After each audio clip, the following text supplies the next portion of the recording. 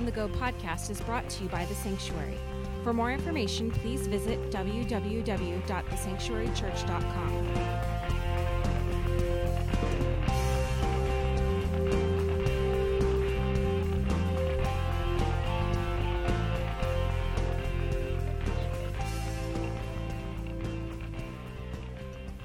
Well, this morning I promised you a guest speaker. We're going to hear from Pastor Dan Broyles this morning, and he is, as Pastor Ashton mentioned earlier in our announcements, he is a therapist and a care pastor locally in our valley. But here's the thing. If you didn't experience it over the pandemic, and I know I did, I see a therapist. You need me to see a therapist, okay? There's nothing wrong with that, and there's some sort of a stigma in the church. I don't like it, but there's some sort of a stigma in the church is, well, Jesus is the answer to everything, and you don't need anything but Jesus. And I'm like, no, listen, I need to be seen, and I need to be heard. There's just some times I feel like I'm not seen and or heard. Pastor Dan Broyles is one of those men of God who, in his sensitivity to help people connect, to be heard, to be seen, to then process through some of the things that are going on in our lives. I want to let you know that this is sensitive information. So if there's any young people here, we're talking about suicide this morning, despair, anxiety. And so those will be conversations if you have young people here, and I don't see any right now, but just to let you know, as we're going into that kind of mature conversation. So, Pastor Dan, would you come join us? Would you welcome Pastor Dan Broyles, please? Very excited to have him here with us. Thank you. Well, good morning. Thanks, Pastor Marty. Thanks for this privilege to be here. I'm thrilled to be here, and I have this weird personality that I like talking about what everybody else avoids. So, if I'm at a grocery store, this has happened, this is a true story, and I'm walking down an aisle and I hear someone else like in the next aisle talking about like their divorce, suicide, my wife will tell me, stay in your lane. Stay in your lane. Don't go over there and introduce yourself.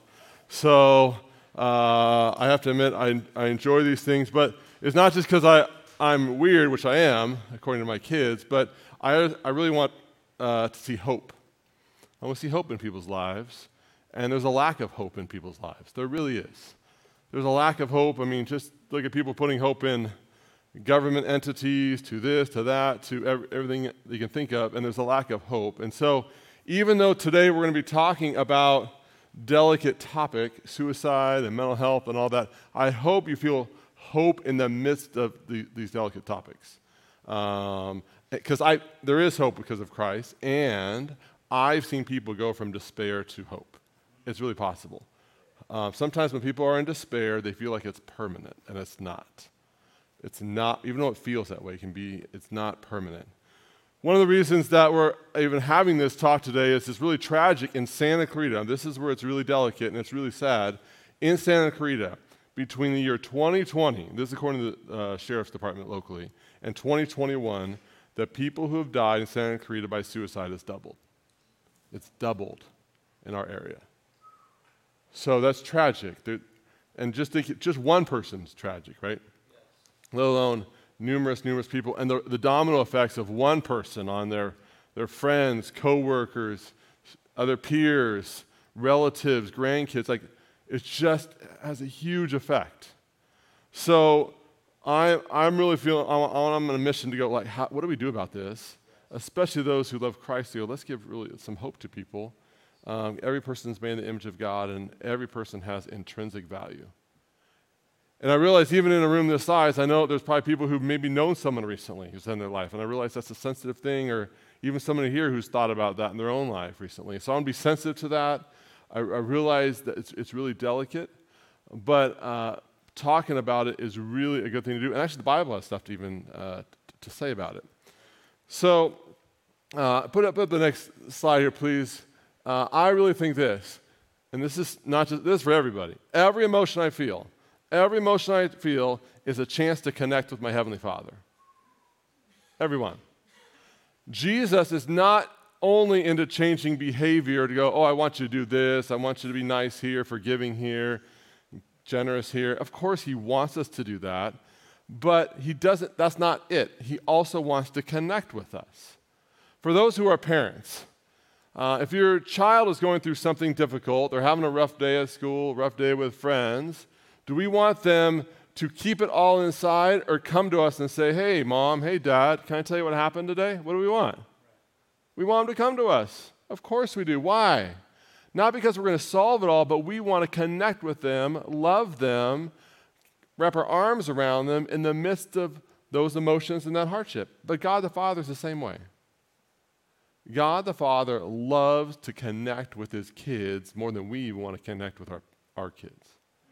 So sometimes I'll be driving home, and I literally be like, I wonder how I'm doing today. You know, the counselor in me. And I'm like, I'm a little nervous. I'm a little upset. I'm a little happy. I'm a little this. And I'm like, I get to connect with God about that. Because emotions are an opportunity to connect, even the ones with despair. Even my kids, let's say they have despair tomorrow, I don't want them to keep it to themselves. I want them to tell me. And God the Father craves that connection with us because he loves us. Right? He doesn't just want, go do. He wants to connect. Just think of all the times in the New Testament, Jesus, when he was struggling, he always would almost start out this, Father. Just think the Lord's Prayer, our Father. Or even he's on the cross, Father, why have you forsaken me? Father, relational. Now, in today's culture, there's a lot of pushback against, I would say, faith and spiritual things. Prior to church work, I was a social worker with LA County. So I would visit this neighborhood and all around Santa Clarita when there's child abuse, be the one taking kids out, put them in foster care. It was delicate stuff. And in today's world, though, there's a pushback about, we don't want to, impose faith or spirituality. That's kind of the pushback a lot in today's culture. But there's interesting research out there that actually says that's been really avoided in a lot of parts of our culture, that spirituality actually is so much in our best interest. And no one wants to quote it because it doesn't fit kind of their worldview. This is a quote by Lisa Miller. Lisa Miller is not a Christian. She's not a Christian. I've read a few of her books, but she's a researcher out of Columbia University, and she says people with developed spirituality get sick less, happier, and feel more connected and less isolated. I guarantee you probably will not hear this on your news app or read it on your news app tomorrow. This will not be quoted. This, if you go to the bottom of this one here, it says this. From the perspective of the mental health and wellness, spirituality is associated with significantly lower rates of depression, substance abuse, and risk-taking. Who doesn't want some of that for their kids, or their grandkids, or their neighbors? Absolutely. And spirituality here is really broad. And this is not just, this is all over the map spirituality-wise. But we who know Christ, it's not just spiritual in general, it's in the one who can really trust, who gets us, who designed us, made us in his image. You go to the very next one. This is really interesting too. It says this. They did a study on thousands of women, people who went to a religious service, once a week, church service basically, and those who didn't. And women who went to church on a weekly basis were 5 times less likely to end their life with suicide. 5 times less. Now, I think there's some real reasons for this. I mean, you might know some obvious reasons, but I think 2 really stand out. When we're connected with other people, we do better. We are made as relational beings. I still have never met the following person. I stayed home for weeks and weeks and weeks, didn't talk to anybody, and I'm doing great. Yep, I'm doing great. No, we're created to connect. That's how God designed us. That was the hard part about COVID stuff. It's been hard on a lot of our kids who are in school all the time. We were designed to connect. The other thing is, when you're going to a place of worship weekly, it's about a greater purpose, right? Greater purpose. So we all need purpose, and obviously the ultimate purpose is in Christ. One last thing from some other researches that says this. It's amazing, especially as I've studied like trauma and child abuse, that those who have a high level of spirituality have far greater resiliency. And we really need that today. There's a lack of resiliency in people's lives. I was talking to a staff member from one of our local high schools lately, and they said they're so nervous for our youth because the lack of resiliency. One thing would go on, and they don't just go from like, I'm okay to, oh, I'm a little bummed out. They go to, I'm okay to, I'm suicidal. The resiliency is really struggling. And the great thing about the Christian faith, not just spirituality, the Christian faith, is Christ doesn't say, hey, go be good people. He does this. I get what it means to be abandoned. I get what it feels to be alone. I get what it feels to be betrayed. I get what it means to give kindness and get rejection. He gets grief. He gets disappointment. He gets, I need you, disciples, to pray for me. I'm about to die. And what do they go do? They fall asleep. They're like, thanks for the support. The Son of God's asking for support at the greatest peak in humankind history, and you fall asleep. Thanks. Right? Thanks. Right? He gets what it means to be disappointed. He gets also that people only want him for the things that he brings to them, that he feels like he's used. He gets what it feels like to be used. Just think of why we celebrate Palm Sunday. We want you to do stuff for us. It's not about really worshiping you. We want stuff out of you. He gets all that stuff. So the Christian faith is amazing because in other faiths, it's more like just go do or be, but he says, I get what it feels like to experience these things. Some stats, this is really tragic. Suicide now is the second leading cause of deaths for ages 10 to 24. Second leading. And it's really rising in the 10 to 14 range. It's 10 to 14 range. I've seen that over and over again. 10 to 14 is the real age that's really, really, really growing rapidly. One of the things, if you ever come across someone who's ever experienced these type of like suicidal thoughts or they lack hope, I actually want to give you a phrase that you can write down and actually say, because most people are like, what do I say? Like, it's awkward. Go send them to somebody else because it feels anxious. It's unknown. It's awkward, right? If you ever like just want to have some more anxiety, just like, hey, let's talk about suicide issues in America, right? It's awkward. So here's something you can say. It's this. It's not, I get the sense, it's not that you want to die, it's that you want the pain to go away. You want the pain to go away. I've said that phrase probably thousands of times. My college job was working on one of those hotlines for 8 hours. That was many years ago now. And it's amazing how, and I've used that phrase, and every time they're like, yes, because they've reached this peak that they don't have any more internal or external resources that's going to take the pain away. So they think that's the only way to take it away, because I'm hopeless in taking the pain away. It's not just hopeless in circumstances, it's to take the pain away. So in the United States alone, suicide, I think, is now up to about 50,000 people a year who die. Depending on who you ask, you have about 800,000 attempts in our country.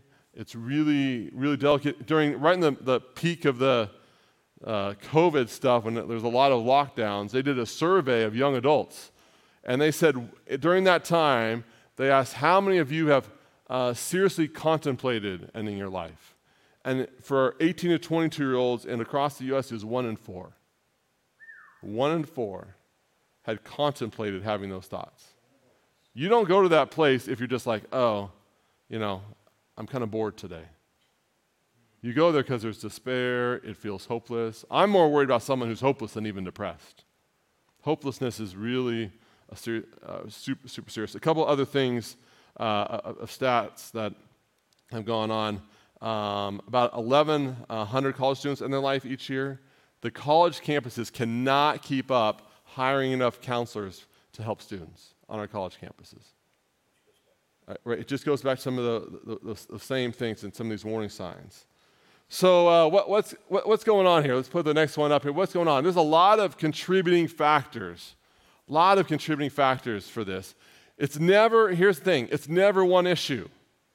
It's never go, oh, I didn't get that job thus. It's almost always multi-layered. That's the hard part.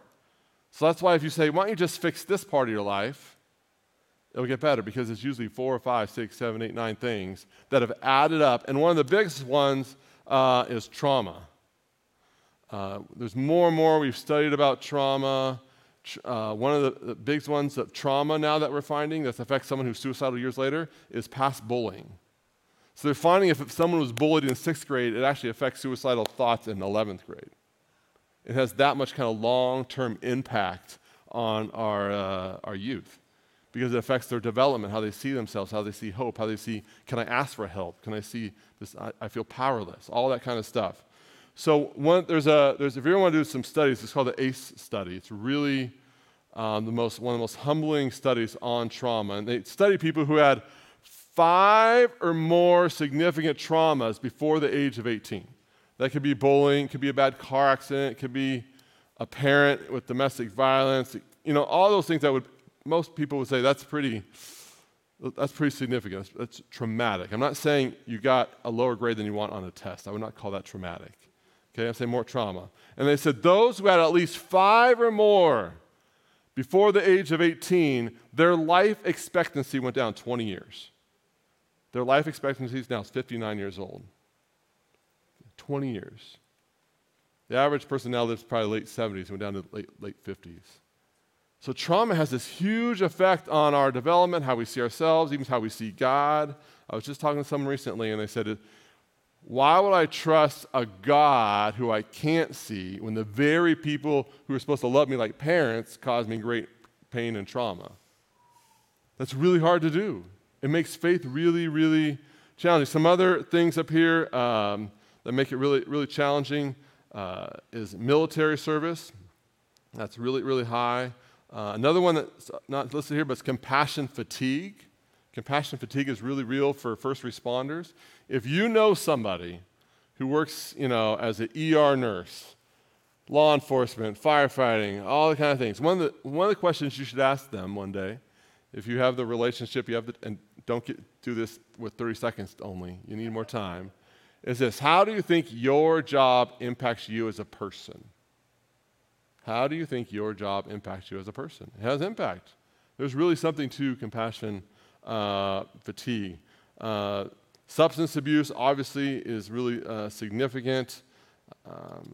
Just even witnessing trauma is really significant. Long patterns of anxiety with themselves or their parents. All those things kind of add up. And then another one not listed here is losses. What I don't mean by losses, I don't mean just a death. I mean a loss of a job, loss of a dream, loss of health, loss of that best friend's moving away, loss of being able to go to church because of COVID, loss. It's amazing how many times I'll sit with somebody and they'll say to me, I feel so depressed. And after about 30 minutes, I'm like, oh, you just rattled off 6 losses. And a lot of times there's grief that's needed, and it really affects motivation.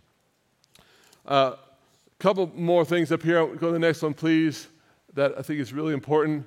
There's a confusion about this. Men commit, I think, up to almost 80% of all suicides. It's about 79% of complete suicides are male. And the highest rate are Caucasian males, 40 and all the way up to elderly. That's actually the highest rate. So teenagers will have more attempts, but they're usually taking pills, and it's not a completed suicide, but for men, it's a lot higher. Like the ones in Santa Clarita, again, men are at risk, but again, people don't think of that. They typically think of the teenager who has some drama in their life, and again, that does happen. I'm not minimizing those situations, but men are at risk. Chronic physical illness is really significant. Another one is obvious, but previous attempts. What happens is when there's previous attempts, they start having less anxiety about the thought of dying. So that's just one of the really significant ones. So I know this is heavy, heavy, heavy stuff. But this is the prayer I have for me. This is a prayer I hope you have for you. Is God, help me see the pain that's around me. Help me see the struggles and the pain that's around me. One of the things I've been in church life my whole life. I was told I was in the nursery at 4 days old. That's what I was told. And sometimes, especially in church world, we do this in other parts of our life, but church world, we compare our insides with their outsides.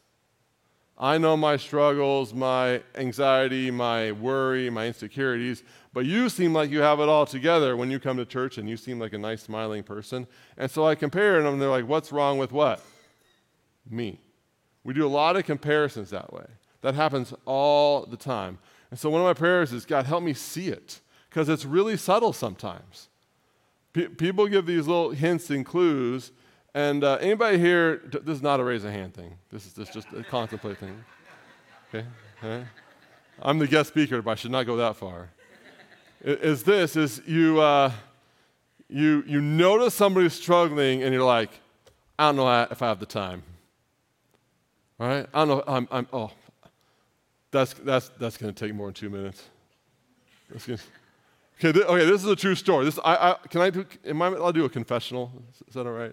I want to do a confession. So I remember one time I was at church services were over, and I really had some appointments to go to, but I was like on the opposite side of the building where my car had parked. And I'm like, if I walk through the lobby, I won't make it. Okay, I'm just confessing. I won't make it, because what will happen? Hey, conversations. So I'm like, I'm going through the back. So just imagine like walking through here the back. Like, I'm going to go through the back, because then I'll be on time. So I'm walking through the back, and then one person catches my eye. Hi. And they're like, I've been looking for you. Oh, Jesus, what are you doing? And I go, oh, hi. And I thought it was more like that, hi, how are you, which really is just one word, and you just keep going. It's not like a pause. And they're like, oh, my friend is suicidal. Can you help me? And even though this is stuff I love, it's a struggle sometimes, because I want to be in control of my time. But I was like, all right, this is a nice convicting moment. Thank you, God, as a care pastor. Thank you, God. All right? I need a pause. My time doesn't really belong to me. Just like anything else, I want to be a good steward of it. So I need to be okay being a little late here for the sake of someone's life. Every person is made in the image of God, and thus they have value. One of the great tragedies today with young people is they believe they have to earn their value versus it's intrinsically given to them. They have to look, they have to have beauty, they have to have a career, they have to earn, they have to be successful. It's really tragic now. What happens is they're putting all their hopes in what they're talented in, get into that college, get that whatever they want to do, and when that doesn't work out, or life happens sometimes, it's like falling off a cliff. There's no resource, there's no base to go to. So some other kind of warning signs, go to the next one please, is this. If they ever are threatening to hurt oneself, about 80, depending on who you ask, 90% of people or so who end their life actually give warning signs to friends and family. A majority of people. There is that 10% that don't, but a majority. It's broke my heart when I've had people say, they gave me little warning signs, I didn't see it. I didn't see it till hindsight. That's about as tragic as it gets. I never want ever that to happen to a single soul. The pain of that is brutal. So they talk about, now, we'll talk about what to do if they talk about it. Some other ones, if they end up talking about death or suicide more than, or the hopelessness, they feeling worthless, they'll say things like this: I don't know if life's worth living. I don't know if, my family would probably be better if I'm not around. If you ever get people talking like that, please go towards them. Don't pull away. Go toward them. Go, tell me what's going on. Can I listen? Please don't try to fix them. Please don't go, can I make it all better in a minute? Please go towards them and go, can I listen? What's going on? Where's the pain? Ask them those questions. All right, this is just a general relational thing. Be relationally curious. Not about their story, but the person within the story. So if someone tells you a story like, I just broke up with my girlfriend, or I just got a divorce, or da-da-da-da-da, don't ask questions about the details of the divorce or the breakup. Ask, and how was that for you? How are you? I want to hear your heart. I want to hear what's going on. What's happening? That must be brutal. Listen to the human within their story, not just the details of the story. Another warning sign is also, and this is probably the one that gets missed as much as any of them, if someone believes they're a burden to their friends or family. If they I went to 2 rehabs, we spent $25,000, my family would be better off without me. So they start to convince themselves people will be better because maybe I can't get better with my depression or I keep relapsing. I feel like I'm a burden financially because I have these physical ailments. If someone feels like they're a burden, please go towards them. Please go towards them. That's one of the top signs. Another sign is if they have a close family member who's ended their life. If there's a close family member, the chances of them doing it go about 600%. If they have that parent or sibling, that really close. I'm not talking about third cousin, that close family member. Put the 2 Corinthians 7 up. You're like, I need some scripture. I need some encouragement because this is heavy. Right? You're like, oh, thanks a lot. Thanks for having guest speakers, Pastor Marty. So Paul wrote, a huge part of the New Testament. Absolutely amazing how God used him in all sorts of ways. Actually says this. For when we came to Macedonia, we had no rest, but we are harassed at every turn, conflicts on the outside, doing ministry really well with no complaints because everything's always perfectly good. Some of you just woke up. That's not what it says. Some of you are like, I don't remember that translation. No, what? Conflicts on the outside, what does he say? Fears with what? Within.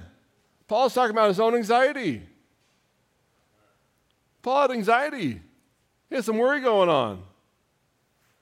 So sometimes we have this weird idea well, I've been a Christian for years. I shouldn't struggle like that. That's just not truth. This is Paul, who wrote all these books, so many books in the New Testament. And then he actually talks about discouragement, possible depression. But God, who comforts the downcast, comforted what? Notice he didn't say comforted others. Us includes who? Me. Me. So Paul's actually just saying, I've had some anxiety, I've had some depression or discouragement. It's been rough. So if Paul can admit it, I hope you and I can. I hope you and I can actually admit it. And now notice the solution here. Didn't say the solution was trying harder and being a nicer Christian. It says this, by the coming of who? Titus. God sent somebody. God sent a person to help. All right, I want to talk real practically what you can do. If you ever talk to somebody and they have any of these hints, go towards them and just ask them, have you ever thought of hurting yourself? Ask the question. Some of you are like, I'll let the pastors handle that, or I'll give them there's this therapist I heard of in town who's good, or she's good, whatever. No, just say, what's going on? Go towards them. Don't run away. Let me give you one way to assess. Now, this doesn't sound really scary. Some of you are going to be like, oh, yeah, this is too much. If you ever have a friend who says, this is me, yes, I have thought about that. I've thought about hurting myself in some way. Yes, I'll admit I have thoughts of self-harm. Here's what next question to ask. After you be really gentle, really compassionate, go really slow, ask the following. Have you ever thought about how you do it? Ask him that question. Ask him the how question. The research is really, really clear. The more specific the plan, the greater the risk. The more specific the plan, the greater the risk. If you start getting involved in any of these type of questions, which I hope God brings these people to you and me, please then your next step is not to handle alone, get some help. There's resources the church has. Marty will talk about some of those later. There's a national suicide hotline you can just find on your phone. There's all sorts of things. Talk to one of the pastors. Connect them. Don't promise this. I promise I won't tell anybody. That's not in their best interest. They need help. When someone is in despair and great depression, here's what I describe their life as like. It's like living in a black tunnel with no light at the end of the tunnel. And what I've told people over and over again, I say, I promise you around 5 of those bins in that tunnel, you can't see it, but there's still light there. There's light, you just can't see it. And when you're in despair, you can't see clearly. And I want to be an advocate of a set of eyes for you. I mean, that's what Jesus calls the Holy Spirit, an advocate, right? Yes. He's for us. He's a counselor. And listen judgmentally. One of the worst things I've heard people say to teenagers who are suicidal, they're just doing it for attention. Please never say that. Please. One of the things if a teenager comes, and one of the things I would say to them, it sounds like your pain needs attention. Your pain needs attention. That's what they need to hear, because often they feel really, really alone in their pain. That's one of the questions I ask all the time in counseling is, what part of your life do you feel alone? It's amazing what comes out with that question. What part of your life do you feel alone? So now, something that also happens kind of, especially in church settings, is this. Some spiritual questions that are almost like a little bit of, I'm not sure how to say this. So if anybody ever has, actually we're going to skip we talked about that, we're going to go to the spiritual questions of cries for help. Sometimes people don't know how to ask for help. It's awkward. It's delicate.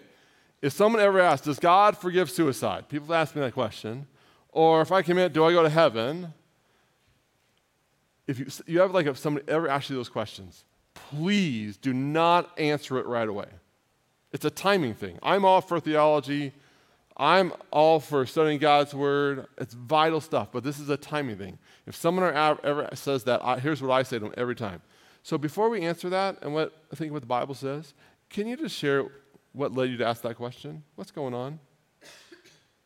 There's been numerous situations across our country where someone's asked a church leader this question. They gave them their theological answer, and they went home and ended their life. Because it was a cry for help. It wasn't a theological question. The church leader thought it was a theological question, but it was really their way of crying for help. They just didn't know how to do it. It's awkward. It's delicate. It's really, really challenging. Now, suicide's, listed many times in the Bible. There's many people who've actually contemplated. Here's 3 of them. Elijah, Jonah, and Moses were all suicidal at one time in their life. All of them actually cry out to God, God, take my life. All of them. Elijah, Moses. Now, Jonah, there's a lot of sin issues that contributed to that one. Moses, he was burnt out.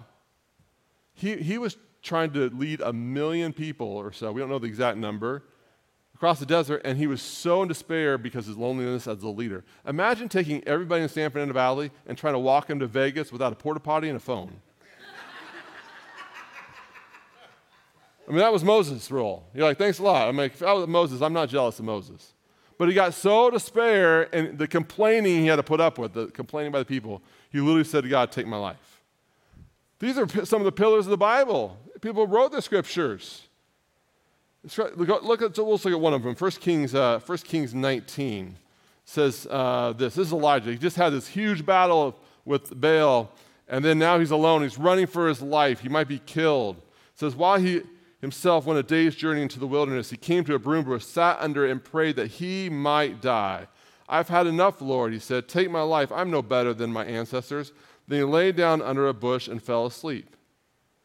All at once, an angel touched him and said to him, oh, you terrible sinner, how dare you? Some of you, that's not it. That's the wrong translation again. The angel said, get up and eat. He needs some self-care. The angel doesn't even confront the words. He looked around, and there by his head was some food from stone fire over hot coals and a jar of water.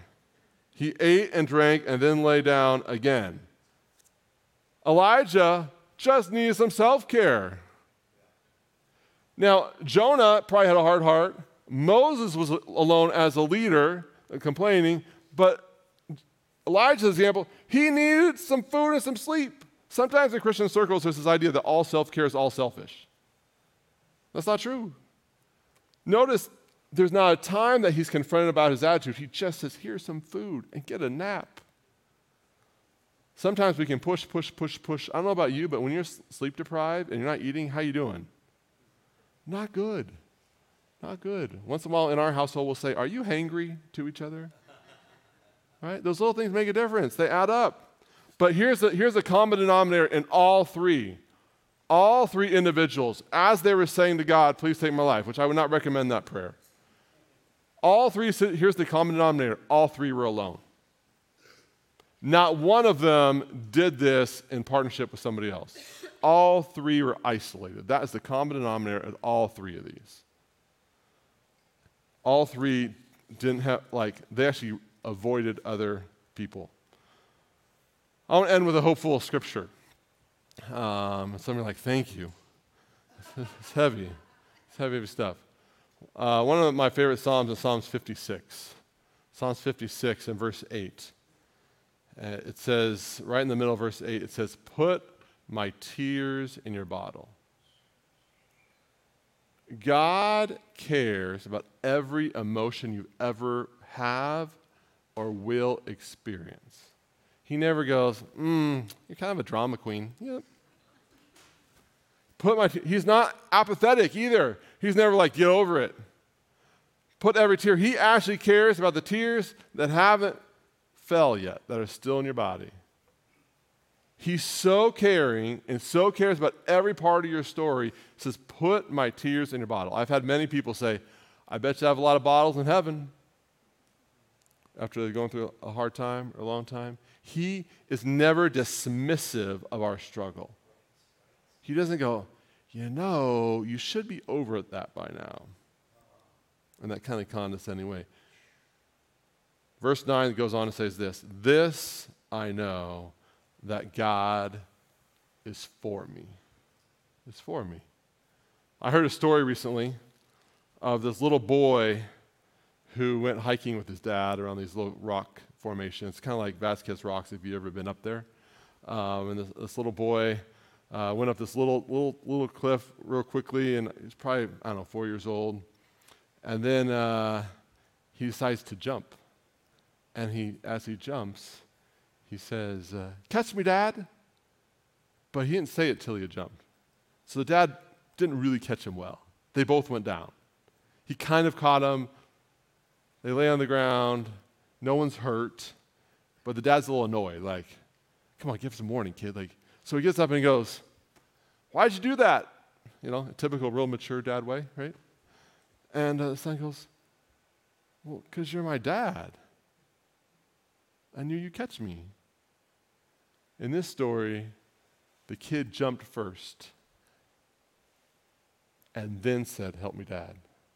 Because he knew his heavenly Father, his dad, just like his heavenly Father, the dad would be there. His dad was good. His dad would catch him. He could trust. So your heavenly Father is never overwhelmed by your stuff. That's a great thing. You might have friends and family that are like, when are they going to get over that? Please. But God's never that way. God's never that way. He collects our tears in a bottle. He's never going, when they get over it. He actually invites us to connect with him in the despair. In the despair. So I hope today that a couple prayers. God, help me see the pain around me. God, thank you that you care about every emotion I feel. God, thank you that you get trauma. Jesus gets trauma. Jesus gets abandonment. He gets you and me even more than we get ourselves. He knows more about me than I know about me. And what a reassuring thing it is to know about God, who permanently wants to love us forever. Let's pray. So God, we love you. Thank you that your word is just honest. Lord, I pray for this valley. I pray for those in this valley who are literally thinking about some of these things right now. I know there's some right now at Henry Mayo's behavioral unit because of the risk was so high. Pray for those that no one else knows. I pray even those, whether they're watching online or in this room, who really need to ask for help, but it's really hard. It almost feels shaming to ask for help. I pray for courage. I pray we would have your eyes as we see the people around us. In your name, amen.